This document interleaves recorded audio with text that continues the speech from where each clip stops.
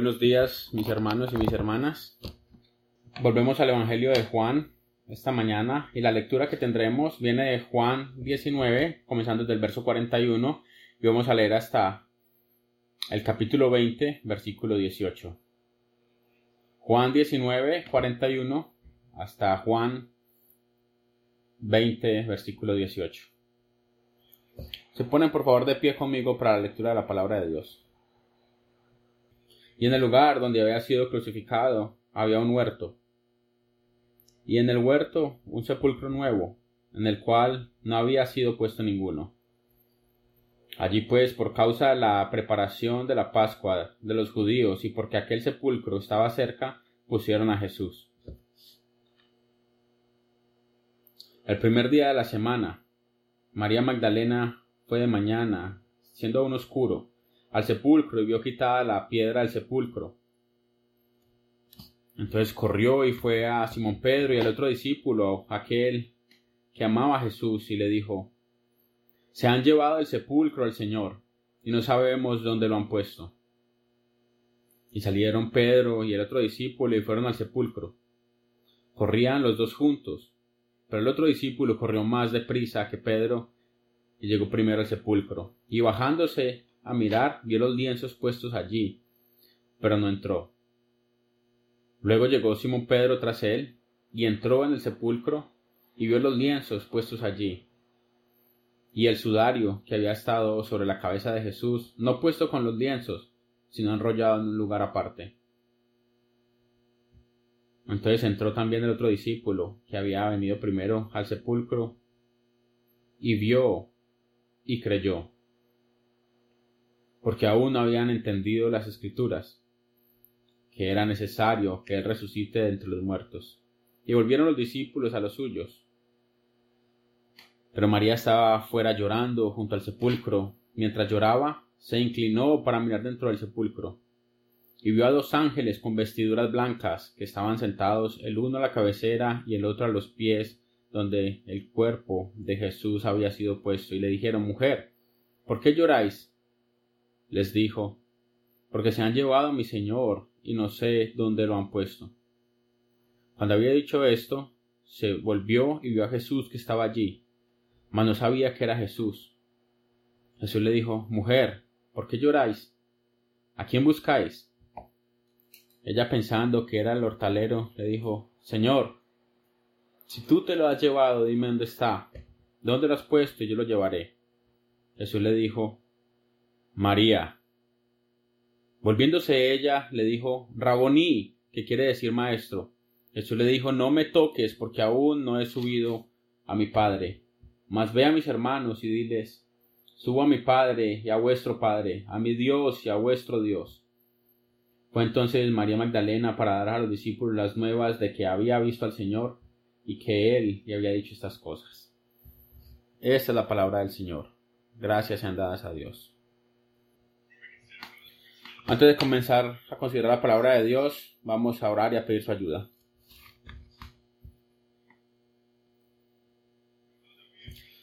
Padre, acabamos de escuchar esta proclamación apostólica acerca de la resurrección del Hijo de Dios. Y es nuestra oración esta mañana que mientras la consideramos, que esta proclamación nos lleve a responder en fe acerca de la palabra que acabamos de escuchar. Y que tú nos formes en la esperanza de la vida eterna, en la esperanza de la resurrección que tenemos en Cristo solamente. Porque te lo pedimos en su nombre, el nombre de Jesús. Amén. Yo lo mencioné la semana pasada al comienzo del sermón, que mientras consideramos el momento actual en el cual vivimos, aún el final de este verano, el comienzo de septiembre, yo estaba meditando acerca del significado de estas temporadas, la cantidad de problemas y decisiones que tenemos que tomar. Aún este domingo, el primer domingo de septiembre, algunos de ustedes están regresando a las escuelas esta semana, de pronto están ansiosos por eso, de pronto están nerviosos. Otros, a través de las últimas semanas, han estado batallando con estos mandatos acerca de la vacunación y están preocupados por eso, están buscando la guía del Señor de cómo navegar acerca de estos mandatos. Otros han venido aquí en esta mañana con otras preocupaciones en sus vidas. Algunos de ustedes vienen acá luchando con su propio pecado, vienen avergonzados por su pecado. Pero en la misericordia de Dios y en su providencia, Él ha estado trabajando a través de nosotros en la proclamación del Evangelio de Juan. Aún aquí en el comienzo de septiembre, la sumatoria que encontramos, el resumen de su resurrección. Y hemos leído este texto, predicamos este texto, pero en la providencia del Señor venimos a Él nuevamente, en este primer domingo de septiembre. Y esta mañana escuchamos como oramos la proclamación apostólica de la resurrección de Jesús, la resurrección del Hijo de Dios. Es la proclamación de boca del apóstol Juan, y Juan fue un testigo acerca de esto. Él fue un testigo ocular de este evento, él estaba allí. De hecho, cuando ustedes leen esta narrativa, hay muchos detalles ahí. Él, por ejemplo, dice que él y Pedro corrieron a la tumba y que estaban corriendo juntos. Y sabemos acerca de algo de estos dos, de Juan, Andrés y Pedro, de que estaban en Galilea juntos. Es posible que hayan crecido juntos. Puedo imaginar todo tipo de momentos en sus vidas donde ellos estaban ahí como compitiendo entre Pedro y Juan, y probablemente el correr era uno de esos momentos, así que no era la primera vez que podían correr juntos. Así que, a ver, gáname. Si puedes, seguramente yo siempre te gano, le decía a Pedro. Y luego llegan a la tumba, pero Juan no entra, pero Pedro sí entra. Juan estaba ahí, Juan vio la tumba vacía, él vio las vestiduras del Señor ahí dobladas. Juan estaba ahí cuando María Magdalena volvió con el reporte diciendo: he visto al Señor. Y todo lo que ella dijo acerca de lo que él dijo. Juan estaba ahí esa mañana cuando el Señor se apareció y les dijo: paz a vosotros. Es un testigo ocular de lo que pasó. Su reporte es de lo que él vio, de lo que él escuchó. Él estaba allí. Pero lo que estamos leyendo en el Evangelio de Juan, en Juan 20 y Juan 21, no es solamente la narrativa de la resurrección de un testigo ocular, no es simplemente un reporte de lo que pasó. Recuerden lo que el Señor Jesús les prometió a sus discípulos en la última cena. Él les prometió de que enviaría el Espíritu Santo. No los dejaré huérfanos, les enviaré otro consolador y Él estará con ustedes. Yo me voy a ir, pero les voy a enviar al Espíritu, otro consolador. Recuerden lo que Él dice acerca del Espíritu Santo. Él dice: el Espíritu Santo vendrá, el Padre lo enviará. Y él dará testimonio acerca de mí. El Espíritu Santo dará testimonio acerca de mí. Luego dice: y no solamente el Espíritu, sino que ustedes también, mis discípulos, van a estar conmigo. Ustedes van a ser testigos de mí.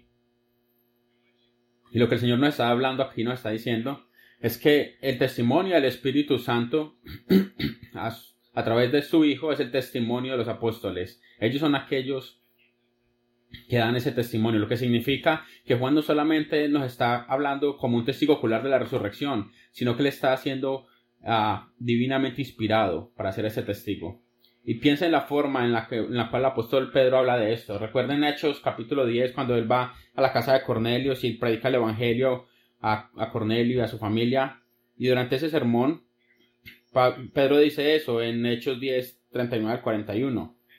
Y nosotros somos testigos de todas las cosas, hablando de los discípulos, nosotros somos testigos de todas las cosas que Jesús hizo en la tierra de Judea y en Jerusalén, a quien mataron colgándole en un madero. A este levantó Dios al tercer día e hizo que se manifestase, no a todo el pueblo, sino a los testigos que Dios había ordenado de antemano, a nosotros que comimos y vivimos con él después de que resucitó entre los muertos. Y noten lo que Pedro dice ahí: el Señor no se le apareció a todo el mundo, pero a nosotros, a aquellos que han sido escogidos por Dios como testigos. Y lo que vemos en Juan capítulo 20 y 21 no es simplemente el testimonio ocular, sino que es un testimonio divinamente inspirado, escogido por Dios para que Juan fuera testigo. Esto es lo que escuchamos, esto es lo que acabamos de leer. Ahora Juan, él es honesto. Mire lo que dice el versículo 9 por un momento. Él nos cuenta su propia confusión de lo que estaba pasando.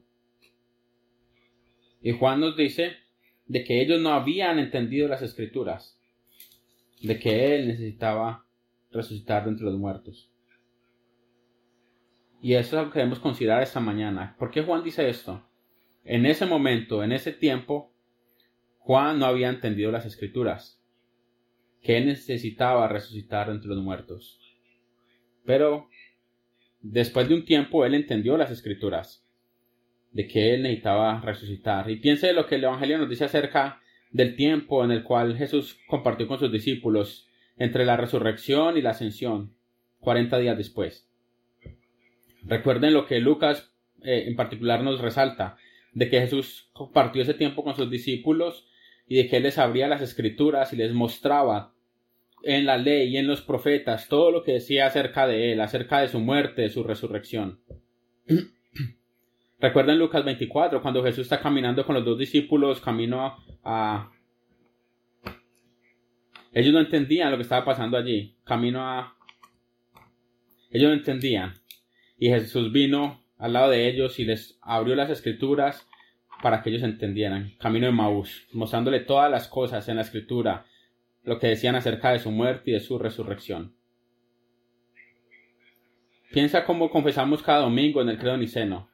Al tercer día Él resucitó de entre los muertos, de acuerdo a las Escrituras. Pablo, cuando él está enseñando acerca de la resurrección en 1 Corintios 15, dicen que Él fue resucitado de acuerdo a las Escrituras. Ahora, aquí es lo que yo quiero que consideremos esta mañana.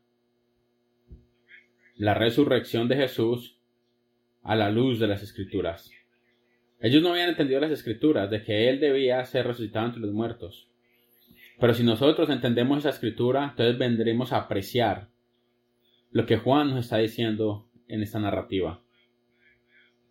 Es por eso que yo pedí la semana pasada de que ustedes en sus devocionales personales leyeran ese pasaje y pensaran cuál es el background, cuál es el trasfondo del Antiguo Testamento en esto. Porque el testimonio apostólico y la proclamación apostólica acerca de la resurrección divinamente inspirada es un cumplimiento bíblico del Antiguo Testamento. Así que yo quiero que consideramos esto, que la Escritura había dicho acerca de eso. Y si entendemos la resurrección de Jesús a través de las Escrituras, entonces entenderemos nuestras vidas, entenderemos el rol que tenemos, entenderemos la ocupación que tenemos a través de su resurrección. Necesitamos esa perspectiva especialmente en tiempos en los cuales vivimos, porque es fácil para nosotros vivir el mundo alrededor de nosotros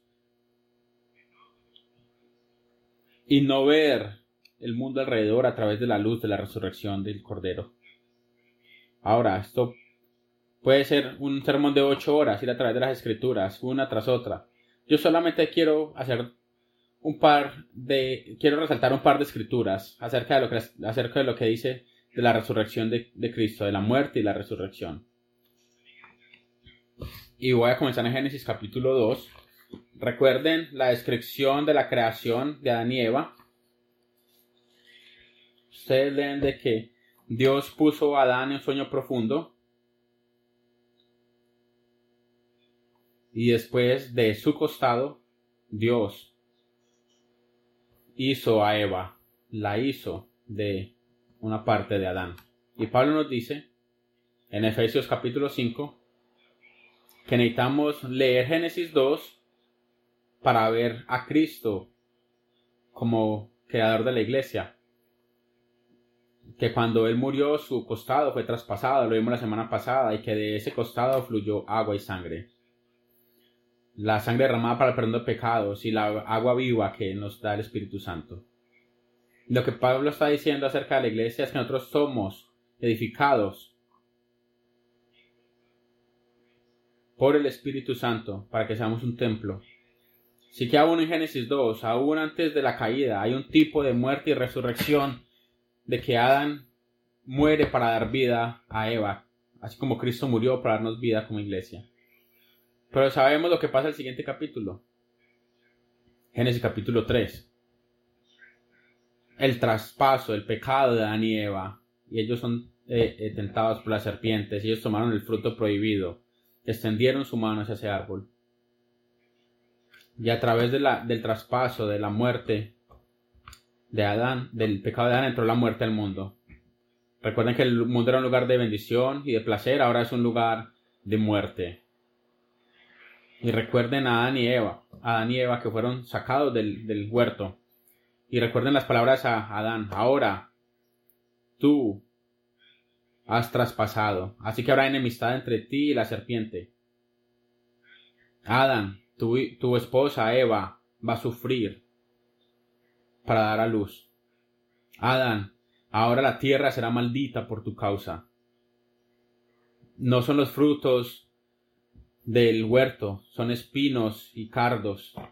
Adán, recuerda lo que leemos al principio del capítulo 3, que habían 2 querubines que cuidaban el acceso al jardín y al árbol de la vida, para mantener a Adán y Eva fuera de allí.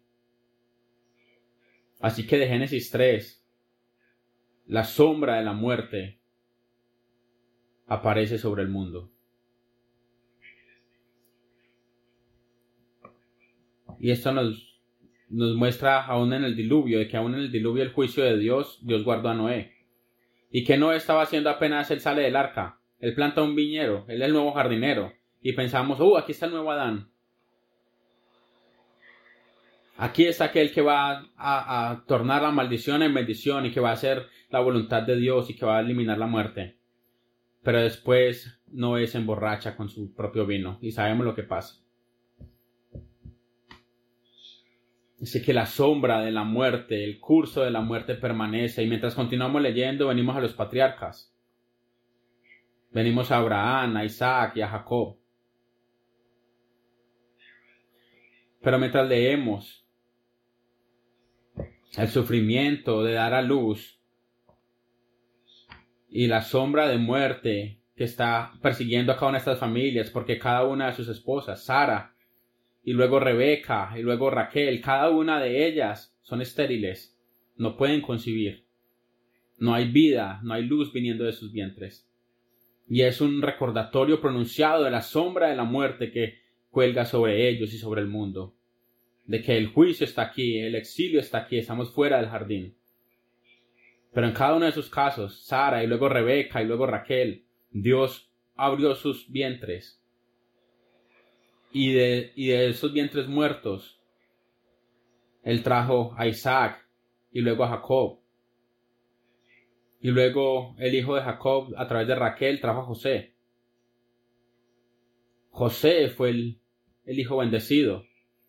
Y luego decimos, bueno, de pronto José va a ser aquel nuevo Adán. Él es aquel que va a quitar el juicio y que va a eliminar la muerte. Él es aquel que va a quitar el juicio. Él es el jardinero. Él nos va a traer de nuevo al jardín de Dios. Y aún en la vida de José, recuerden lo que pasó. Él es declarado muerto al ser enviado a un pozo oscuro. Y luego es sacado de allí como una resurrección. Y luego sobrevive después de los problemas económicos y es prosperado. Entonces de pronto es José. Pero después Éxodo comienza con estas palabras. Había un rey en Egipto que no recordó a José. ¿Por qué? Porque José murió. Y en Éxodo nos dice de que sus huesos fueron sacados de Egipto. Abraham murió. Noé murió. Isaac murió. Jacobo murió. La genealogía en el libro de Génesis nos recuerda una y otra vez de que ellos murieron y murieron y murieron y murieron. No son ellos, no son los escogidos, no es Él. Así que mientras leemos a través de la Escritura, es un recordatorio para nosotros una y otra vez acerca de la muerte que está sobre la vida, sobre el mundo.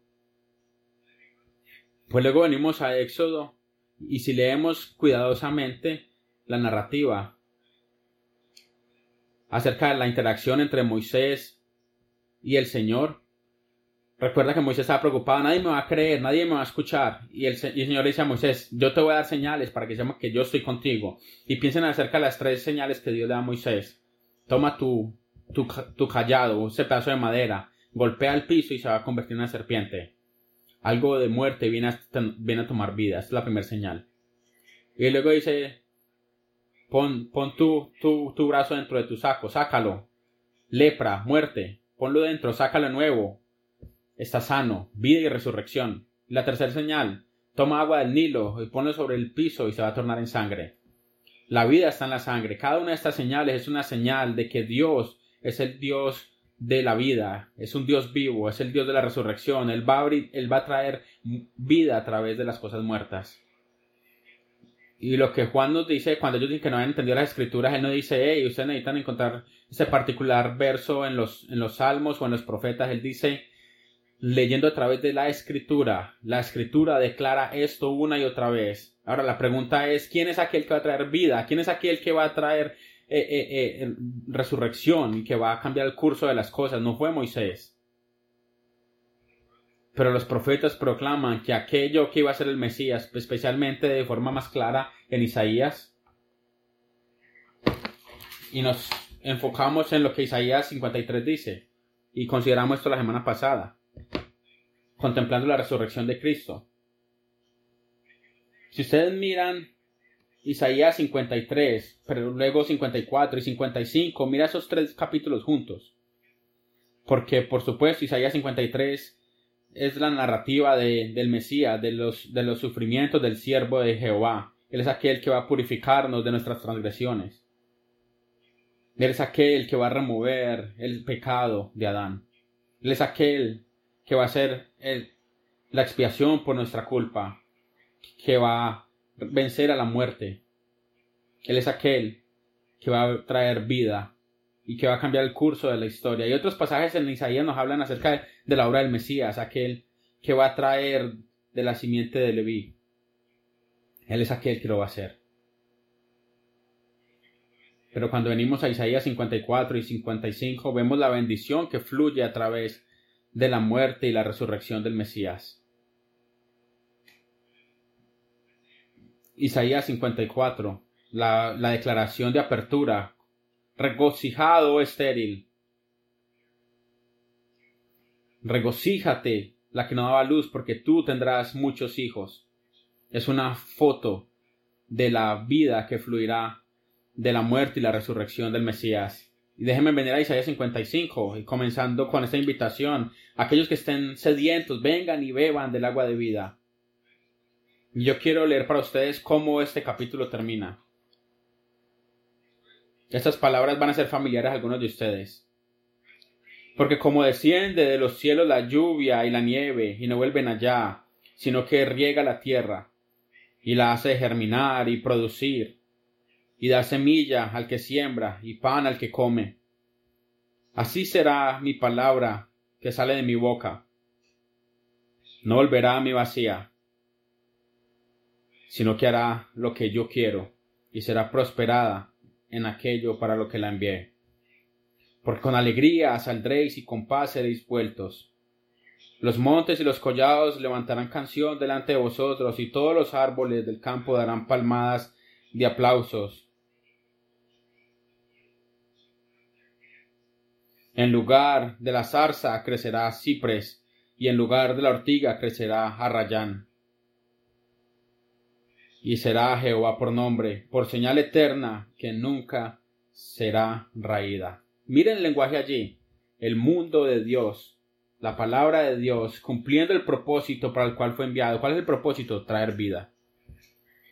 Y de una forma muy clara la Escritura nos dice que el fin de los cipreses y de los callados no es permanecer allí, sino que el Señor los va a tornar en bendición. Mientras la palabra de Dios, a través del siervo sufriente, de su resurrección, va a cambiar el curso del mundo y va a traer vida. Así que mientras ustedes leen la Escritura, sí, una y otra vez está el memorial de la muerte, pero también está la promesa de que el Mesías, el siervo sufriente, es aquel que va a venir y que va a hacer la expiación por nuestro pecado. Él va a vencer a la serpiente, Él va a vencer la muerte, Él va a cambiar el curso de la historia, Él es aquel. Ahora, noten la respuesta del Señor ahí en Isaías 54, en Isaías 55. Sino que aquella tierra maldita se tornará nuevamente en un jardín. Y mientras miramos el Evangelio de Juan, Juan nos permite ver y leer su narrativa acerca de la resurrección, ya que él ha entendido las Escrituras, y no solamente escribe para nosotros como un testigo ocular, sino que él quiere que entendamos las Escrituras de que él necesitaba resucitar.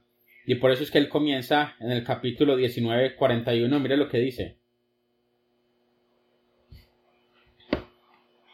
En el lugar donde había sido crucificado había un huerto. Ahora piensa acerca de esto. En el lugar donde había sido crucificado había un huerto. Y en el huerto un sepulcro nuevo, en el cual aún no había sido puesto ninguno. Piensa acerca de lo que Juan nos está diciendo aquí. El lugar donde Jesús fue crucificado había un huerto, un recordatorio de que estábamos fuera del huerto, fuera del jardín, de que la sombra de la muerte estaba allí. Es un lugar de juicio. Pero en ese lugar Jesús fue crucificado, Él cambió el curso, Él se bebió nuestro pecado, Él se bebió nuestro juicio.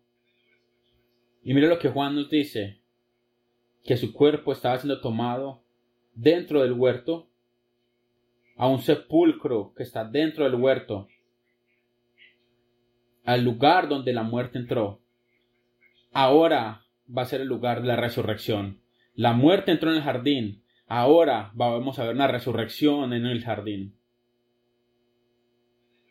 Y noten los detalles de lo que Juan nos dice acerca de esa tumba vacía. Versículos 6 y 7. Luego vio los lienzos puestos allí. Y aquel lienzo que estaba cubriendo la cara de Jesús, no puesto allí, sino doblado, puesto aparte. Ahora imagínense lo que ellos vieron allí. Estos lienzos doblados, separados. Ellos están allí. Ahora leemos a través del Evangelio de Juan. Porque ya hemos escuchado acerca de lienzos y de mantas que cubren el rostro. Juan 11. Recuerden cuando el Señor llamó a Lázaro fuera de la tumba. Y Juan nos dice de que el hombre que estaba muerto vino fuera. Sus manos, sus pies envueltos en lienzos y su cara envuelta en esta tela. Y eso somos cada uno de nosotros. Estamos envueltos por muerte y pecado.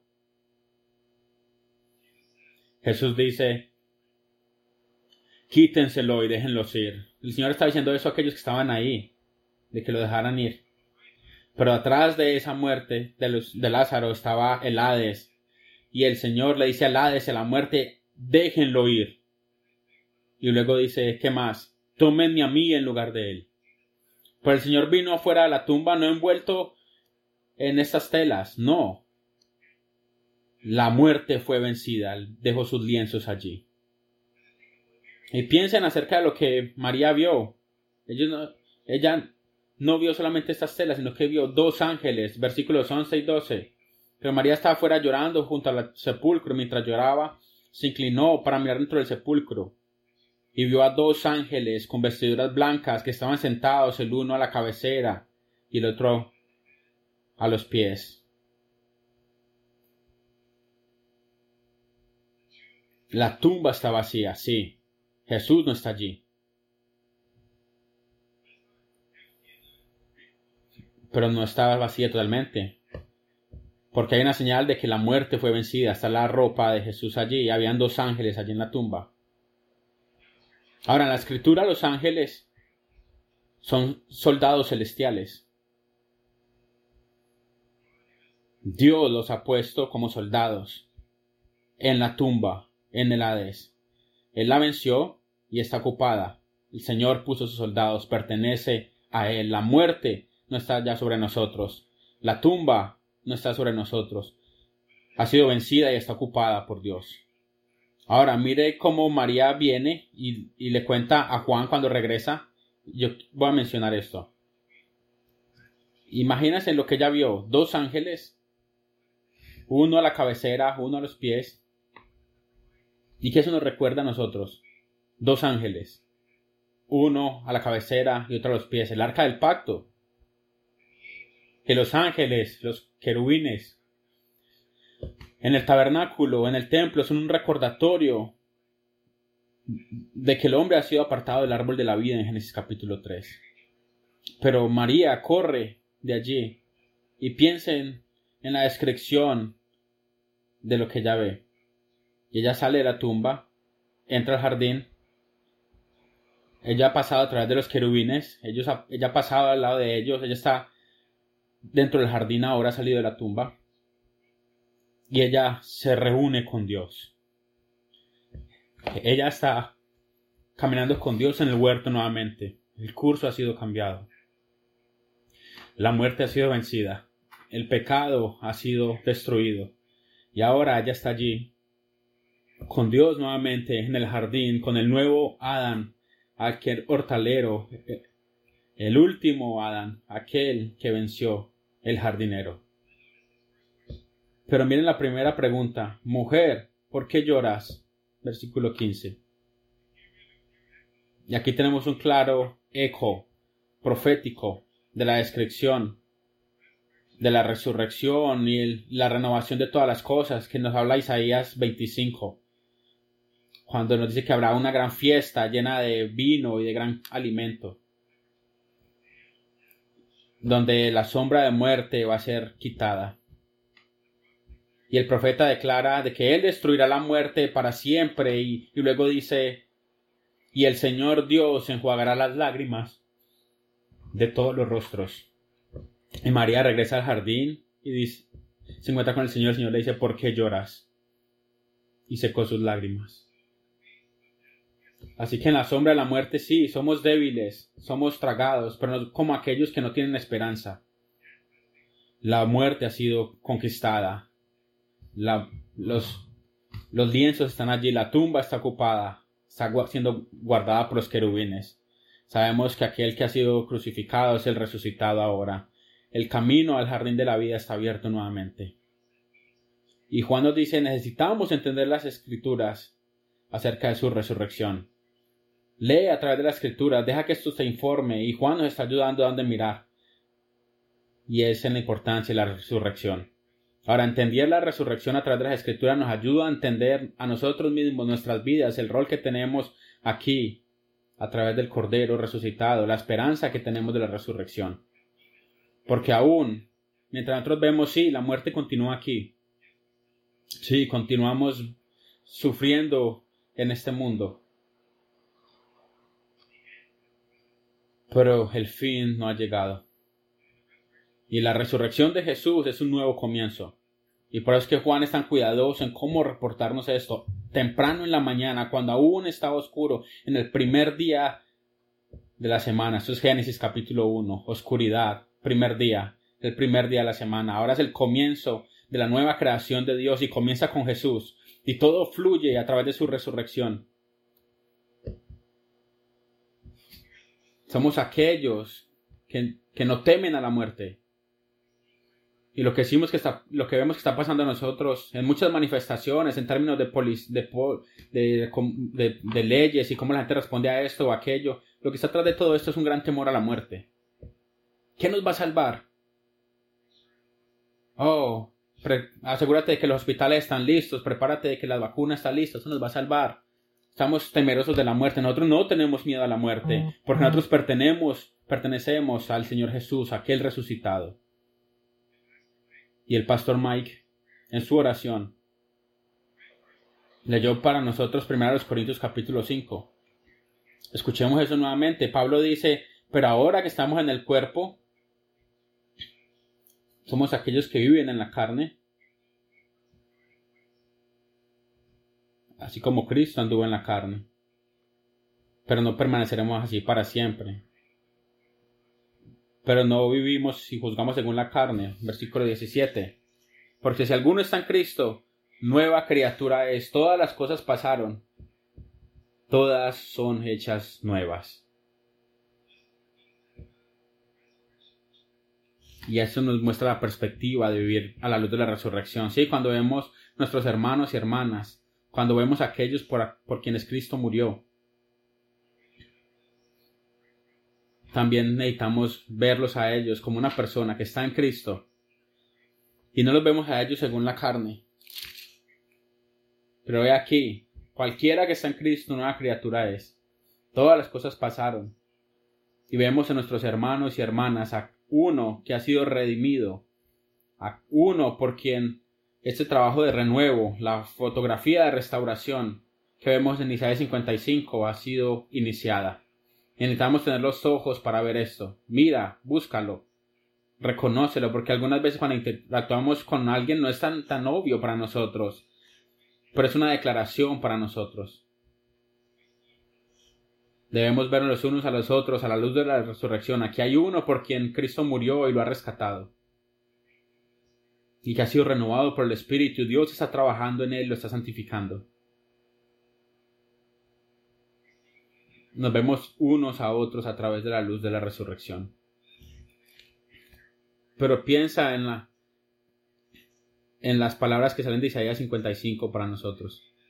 Yo no leí esto, pero si ustedes leen todo el capítulo, hay dos cosas que surgen o llaman la atención de Isaías 55 en términos del propósito para el cual Dios envía su palabra. Uno es vida. Es cuando la palabra de Dios es declarada, trae vida al mundo. Cuando la palabra de Dios es hablada, trae vida. Y el profeta dice que cumplirá el propósito por el cual yo lo envié. Ella traerá vida. Pero la otra cosa que trae es arrepentimiento. Y eso es lo que vemos en el capítulo 55, en la mitad del capítulo. A la luz de nuestro Señor Jesucristo resucitado, de que hay un llamado para traer vida, pero también para arrepentimiento. Busquen al Señor mientras pueda ser hallado. María lo estaba buscando a Él. Así que a través de la resurrección del Cordero de Dios reconocemos el poder de la palabra de Dios. Y tiene que ver con nuestro testimonio, porque ¿qué es lo que María está haciendo aquí? Ha sido comisionada. Ve y declara esto, y ella lo hizo. Y ella dice, yo he visto al Señor. Y luego dice todas las cosas que el Señor le dijo a ella. Testigos de la resurrección de Jesucristo. Y testigos de su palabra, de todo lo que Él dice. Ahora, tenemos la misma comisión nosotros hoy. Y el pastor lo leyó en 2 Corintios 5. El ministerio de la reconciliación, somos embajadores. Dios nos ha encargado a nosotros la proclamación de su palabra. Y esa es la perspectiva que necesitamos tener, la esperanza del Cristo resucitado sobre nosotros. Pero nosotros muchas veces no vemos las cosas de esta manera. Cuando tú estás compartiendo el Evangelio, a aquellos que están en la oscuridad, cuando tú estás testificando acerca de Jesús, cuando estás hablando de su palabra, cuando estás siendo un fiel testigo y estás siendo obediente al mandato, guardando su palabra, la realidad de lo que Dios declara en Isaías 55 está pasando. Es aguas fluyendo de allí, trayendo vida. Es cambiando el curso. Es rompiendo las cadenas de la muerte. Así que debemos tener toda confianza en declarar el Evangelio, en declarar a otros que Jesucristo ha resucitado. Habla su palabra. Porque ella trae vida y trae arrepentimiento. Tú no tienes que convencer a nadie. La palabra convence. La palabra trae arrepentimiento. Ella cumplirá el propósito para el cual Dios la envió. Así que es mi oración mientras entramos en esta temporada de primavera, que lo hagamos en el poder de la resurrección de Jesús, reconociendo de que todo lo que la Escritura declara concerniente a la resurrección es cierto y que seamos testigos de Él y que guardemos su palabra. Y ahora venimos a la mesa del Señor como lo hacemos cada domingo. Y solamente quiero que recuerdes ese primer domingo, el primer día de resurrección. El Señor Jesús se apareció a sus 2 discípulos camino a Emaús, pero ellos no lo reconocieron. Pero el Señor abrió las Escrituras. Escucha esto, escucha esto, escucha esto. No sabemos qué les dijo. Yo amaría escuchar lo que el Señor Jesús les dijo en ese camino a Emaús. Pero aún, aunque no tenemos ese testimonio que ardió en sus corazones, algo estaba pasando. Pero ellos aún no lo reconocían hasta que Él vino a la mesa y se sentó con ellos. Y el Señor Jesús tomó el pan, lo bendijo, lo partió y se lo dio a ellos. Allí entonces sus ojos fueron abiertos y reconocieron al Señor. Y regresaron llenos de gozo a hablarle a los otros discípulos de lo que había pasado en el camino. Y cómo ellos reconocieron en el partimiento del pan a su Señor resucitado. Y cada domingo mientras venimos a esta mesa, es un recordatorio que tenemos acceso al árbol de la vida. Y cada vez que venimos a esta mesa, reconocemos la vida de la resurrección del Señor sobre nosotros en el partimiento del pan y reconocemos quién es Él. Y piensa en el eco que tenemos en esta sumatoria en Lucas 24 y Génesis capítulo 3. Cuando Adán y Eva tomaron ese fruto del huerto, sus ojos fueron abiertos, así como en estos discípulos fueron abiertos en Lucas 24. Pero ellos fueron abiertos al pecado, a la vergüenza, y reconocieron que estaban desnudos y sintieron vergüenza. Pero ahora, en esta primera resurrección, este primer domingo, hay dos también allí, a quienes sus ojos fueron abiertos no para el pecado y la vergüenza, sino para ver al Cristo resucitado. Así que venimos a esta mesa, sí, con nuestros ojos abiertos, reconociendo nuestro pecado, pero también reconociendo que estamos en la presencia del Cristo resucitado que está sobre nosotros. Y reconocemos que venimos declarando nuestros pecados, porque Él es fiel y justo para limpiarnos de todas nuestras culpas. Pero luego entonces salimos y vivimos en el poder de su resurrección, reconociendo que Él está con nosotros. Y mientras vamos afuera, lo vamos siendo testigos de Él, declarando su palabra, guardando su palabra. Y mientras vamos, estamos trayendo vida y luz en medio de la oscuridad y la muerte. Un mundo que está muriendo y que necesita escuchar el mensaje de salvación. Vengamos ahora entonces a la mesa del Señor, reconociendo de que en esta mesa hemos sido reconciliados con el Señor Jesucristo.